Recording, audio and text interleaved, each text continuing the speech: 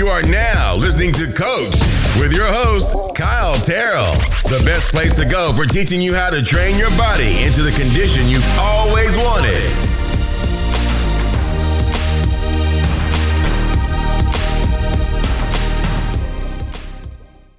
This episode is so important because in a world where we spend countless hours sitting down at a desk and in meetings, eating snacks, and celebrating another birthday with another birthday cake every day, it's nearly impossible to stay healthy if you're not prepared. And so today I'm joined by my really good friend and professional corporate wellness expert, Drew Saenz.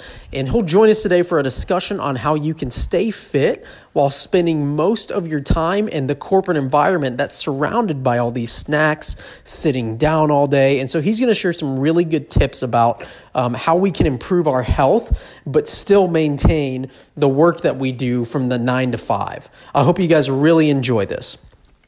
Hey everybody, welcome back to Coach. I'm your host, Kyle Terrell, and I'm here with my really good friend, Drew Saenz. Now, Drew, as you heard in the intro, is a corporate wellness expert. And so he actually runs his own corporate wellness company. And so some of the topics that we're going to talk about today is, what a typical corporate environment looks like, and really what that feels like to the employee, and just some ways that you can, conquer some of the issues that you have in the regular corporate environment office. And so, Drew, welcome, man. Thank you so much for joining me. Absolutely, Kyle. I appreciate being here. Absolutely. When I reached out to you and you agreed to come on the podcast, man, I was really excited because just from knowing you, I know how passionate of a guy you are, and really just how you run your life and, in general. And so I have the utmost respect for you, and just can't wait to hear, your take on this as you live in and out. And so, man, just starting off, what do you hear from the clients that you have? What does a typical corporate environment look and feel like for the employee? For one, just from my observation, it seems as if everyone's on stage all the time, right? You walk into an office and possibly it's their boss walking by, possibly it's their coworker walking by. They should be working on a project for them. So everyone seems to be super glued to their computer. Maybe they're being productive and maybe not. And just that is an external stressor on people that just makes them feel on stage. Like if they're not doing what they're supposed to be doing, they could get in trouble. And of course it differs from culture to culture, but I really feel that for the majority of the time, employees feel like they're on stage and they're feeling like people are watching them. They're supposed to be doing something regardless of what that something may be. And from a health standpoint, that's not good. There's many studies that show taking 10-minute breaks every 50 minutes of work boosts productivity substantially. There's lots of studies that talk about physical activity, that if you get up and take a brisk walk, you'll be more productive when you're back at your desk. So those things are undermined in the typical corporate environment, but the clients that we work with are keen on implementing them because they want to, one, improve overall productivity, but two, just really show their people that they care about them. Yeah. So what do you think about, because I actually worked in a corporate environment too. After I was a personal trainer, I got out of that full time and I went to work for a call center. And man, it just, I gained weight. I didn't feel good about myself. I had a lot of anxiety, and they started offering like the standing desks. Are you a big proponent of that, of that type of like small changes, or what have you seen that's really worked and that people can really grab onto? That's great that you bring that up because there's numerous studies that show with standing desks, blood flow doesn't necessarily increase if you're sitting or standing. It could actually decrease because of the angle that your body's at, and your blood could pull more because your legs are straight instead of at that 90-degree angle as you would in a chair. Because you lock your knees, right? Right. One, you lock your knees so no muscles are engaged. Two, it's a straight pipe down to your ankles from your heart where your blood's flowing as opposed to being at that 90-degree angle when you're sitting. Man, I never thought about that. Yeah. A good solution is, just doing some calf raises while you're sitting because your muscles work as a blood pump to get that blood circulating. But I have a client currently that not all, they have 500 employees. I would say a good majority, maybe 40% of their employees saw a chiropractor because that was included in their health benefit. And that chiropractor wrote them a note that said, hey, your employer should and needs to provide you with a standing desk. Now we're talking over 200, let's just use 200 employees, standing desks range anywhere between $400 and $1,500. You know, even at 400, that's going to be lots of money just to provide that standing desk for these guys. And the employer contacted me and said, hey, I don't know if we're going to be able to do this standing desk. You know, do you have any other solutions? Yeah. And of course, you know, absolutely, we implemented a posture improvement program. Oh, cool. So how does that work? Tell me about that. 2 times a week, 30-minute classes. We send a qualified trainer on site, focus on muscle activation for specifically the muscles that are inhibited while you're sitting at a desk. So, for example, your quad muscles are inhibited, your upper back muscles are inhibited because your shoulders are rolled forward. So basically, for the non-exercise physiologist, just getting muscles working that are dormant during the workday, getting you moving, getting some fresh blood flow and oxygen flowing through your body. And that's going to help those low back pains and those aches that they're going to bring you to the chiropractor much more than just standing all day would. Mm-hmm. Yeah, man, I think so. And that's a good point that you said about like the muscles that are being used versus the one that's aren't. And I think we hear all the time, like all these different buzzwords in fitness, and one of them is overactive muscles. And I've always disagreed with that because there's not overactive muscles, there's underactive muscles. And I think the mindset there switches because it really, you can pinpoint, okay, so your quads, for instance, are the antagonist to your hamstrings. So your hamstrings are actually the underactive muscle. Your quads aren't being overactive. They're just not being active at all. And it's, right. Do you know a lot about that and kind of help explain, I guess, more of the postural deficiencies that you, basically how you guys fix that and how long it takes. If we're talking to the standard tech employee, right, and they're sitting down for 8 hours a day, what are the implications of that? What's going to happen to them in the future if that stuff doesn't get fixed? So there's a syndrome, great question, great analogy. There's a syndrome called upper cross syndrome, and this is where shoulder blades are forward, upper back's rounded, chest is kind of caved in, head neck is leaning forward, and this causes a lot of back pain. A lot of people think and say they have a tight back, and even massage therapists are guilty of this. Good ones shouldn't be, but massage therapists will dig in there and massage the heck out of their upper back thinking they have knots there. But what's actually happening is these muscles are very stretched and inactive, which is what's causing the pain and causing the actual bone to move out of place where it should be. So within 2 to 4 weeks of a program of doing some just on air pulling motions and doing some upper back engagement and chest opening exercises, they can start to feel better. Of course, it's going to take longer, even, up to 5 years to correct their posture. But once you get those muscles moving and they know how to activate and move their scapula and bring their shoulders down and back and are mindful of it during their workday, they're going to start feeling better within just a few weeks. Yeah, man, I think that's a big problem too. Just talking about in the gym and doing postural exercises, a lot of the emphasis on our lives, and you probably agree with this, is more on the anterior, right? It's none of the posterior chain.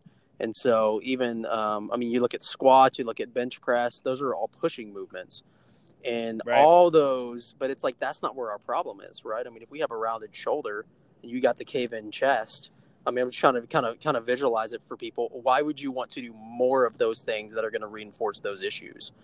And so, yeah, man, that's good information. That's great information on how you can fix those things. Yeah, absolutely. Even in our general fitness classes that we provide on site for companies, we try to always do 2-to-1 repetitions for pull versus push. For example, if we're going to do push-ups and say we do 3 sets of 10 or whatever we're doing, we try to double the reps on pulling because we know those employees that sit at a desk all day, drive a car all day, or on the phone all day are most likely going to have their shoulders and hands forward, which is going to shorten their chest muscles and lengthen their back muscles, which causes that pain. Dude, that's really smart. As long as I've been training, I've never even done that with anybody. Gosh, man, that's so how'd you come up with that? Did you come up with that on your own? Or did you hear that from someone or? Yeah, actually a guy that works with me, his name's Zach Gully. He is a Titleist Performance Institute level 3 trainer. And if you're not familiar with that, it's a golf performance training certification, very sought after in the fitness world to work with golfers. It's huge industry. And we did the same program together over at ASU. We did our exercise and wellness undergrad there, and he interned at a physical therapy clinic, and that was a big thing that he learned there. And he's huge on posture, pulling movements, proper engagement, and that's really what opened my eyes to it. You know, even just being in the fitness industry before, it wasn't something I thought about, and just conversations with him and applications of those exercises have really opened my mind and eyes to that. And I think from a how you feel standpoint, the posture improvement, the muscle activation is going to be way better than if you're looking to drop 20 pounds in 2 months. If you focus on your body movements and what your body needs and where it needs to be positioned first, those long-term goals just kind of fall in line.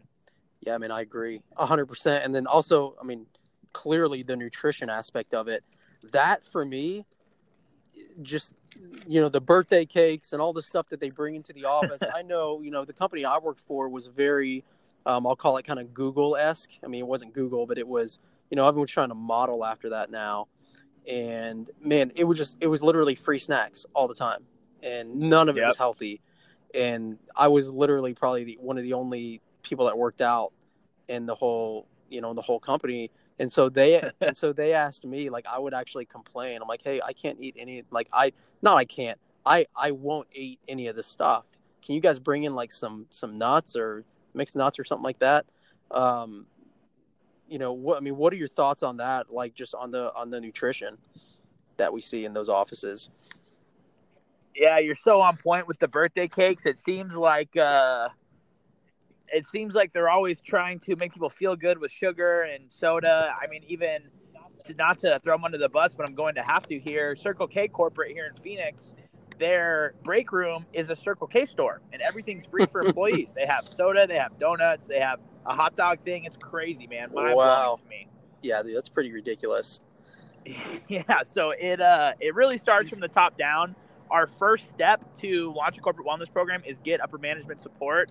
They have to believe in it. They have to personally either be seeking better health or always be on that journey where they're eating good and doing exercise, which, you know, they know the benefits, so they make their employees do it. But it's got to start from the top, and it has to be simple things like, hey, instead of birthday cakes, let's do something different. Let's host a salad bar lunch, or let's do fresh juices, and let's really try to get our people feeling good and not promote that, you know, that quick sugar rush or that quick carb rush that's going to end up having them crash throughout the rest of the day. Yeah, man. And, you know, the employees, and I don't think people realize this, your employees' productivity will be so much better if you implement small things like this. You know, it's so important. It's like, you know, again, I mean, you only get one body, right? So, and I think, you know, a lot of people realize this too late, you know, because I can't say the amount of people that I've trained in the past, you know, their average age was 45 to 50 years old, and they're like, oh, I want to lose this 40 pounds. Well, you know, I always told myself, I'm really glad I started when I was young, because otherwise I would have ended up like that later. And, you know, you end up with the postural, deficiencies and things that we're talking about. So, you know, what are some practical things you think that people can start today, you know, to really make an impact in their lives now?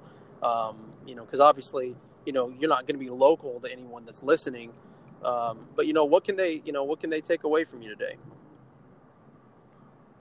I truly believe it is being intentional with setting yourself up for success. And that looks like grocery shopping, you know, having food readily available, paying attention to what you're eating. We're actually doing a challenge right now called the Clean and Lean Challenge. And the challenge is to try to only eat real food. And if you can adopt that mindset in the grocery store, like, okay, how can I build my meals around real food? Mm-hmm. So we're talking lean meats, vegetables, complex carbs such as potatoes, hopefully sweet potatoes or red potatoes, but really just being intentional on planning your next, let's say 3 to 9 meals, having that food at home, preparing it, scheduling time to exercise. Say you want to go for a 30-minute walk/run because you're just starting before work in the morning. Well, set yourself a reminder the night before to get your stuff out and get it ready. You know, have that water bottle in your fridge, have your exercise clothes laid out. So when you wake up, you just have to go. There's no temptation to sit on the couch and watch TV before work. There's no temptation to maybe leave the house early and go get McDonald's on the way to work, but you can really just put your thoughts aside and just act, just get your exercise in. I also think it's very important to find some type of help. Maybe that's from an online fitness program. Maybe it's from a local gym. But there's a lot of people doing a lot of things that aren't necessarily healthy. For example, the keto diet. I have a few clients within a corporate client site that are doing the keto diet. And when I heard that, I was like, oh, no, I need to find out what they're doing. But they're actually doing it properly. They're just cutting out they're cutting out carbs pretty much completely besides fruits and vegetables, but they're not going the extremely high fat route. Yeah. So I think that's good. So more of a paleo type of deal, it sounds like.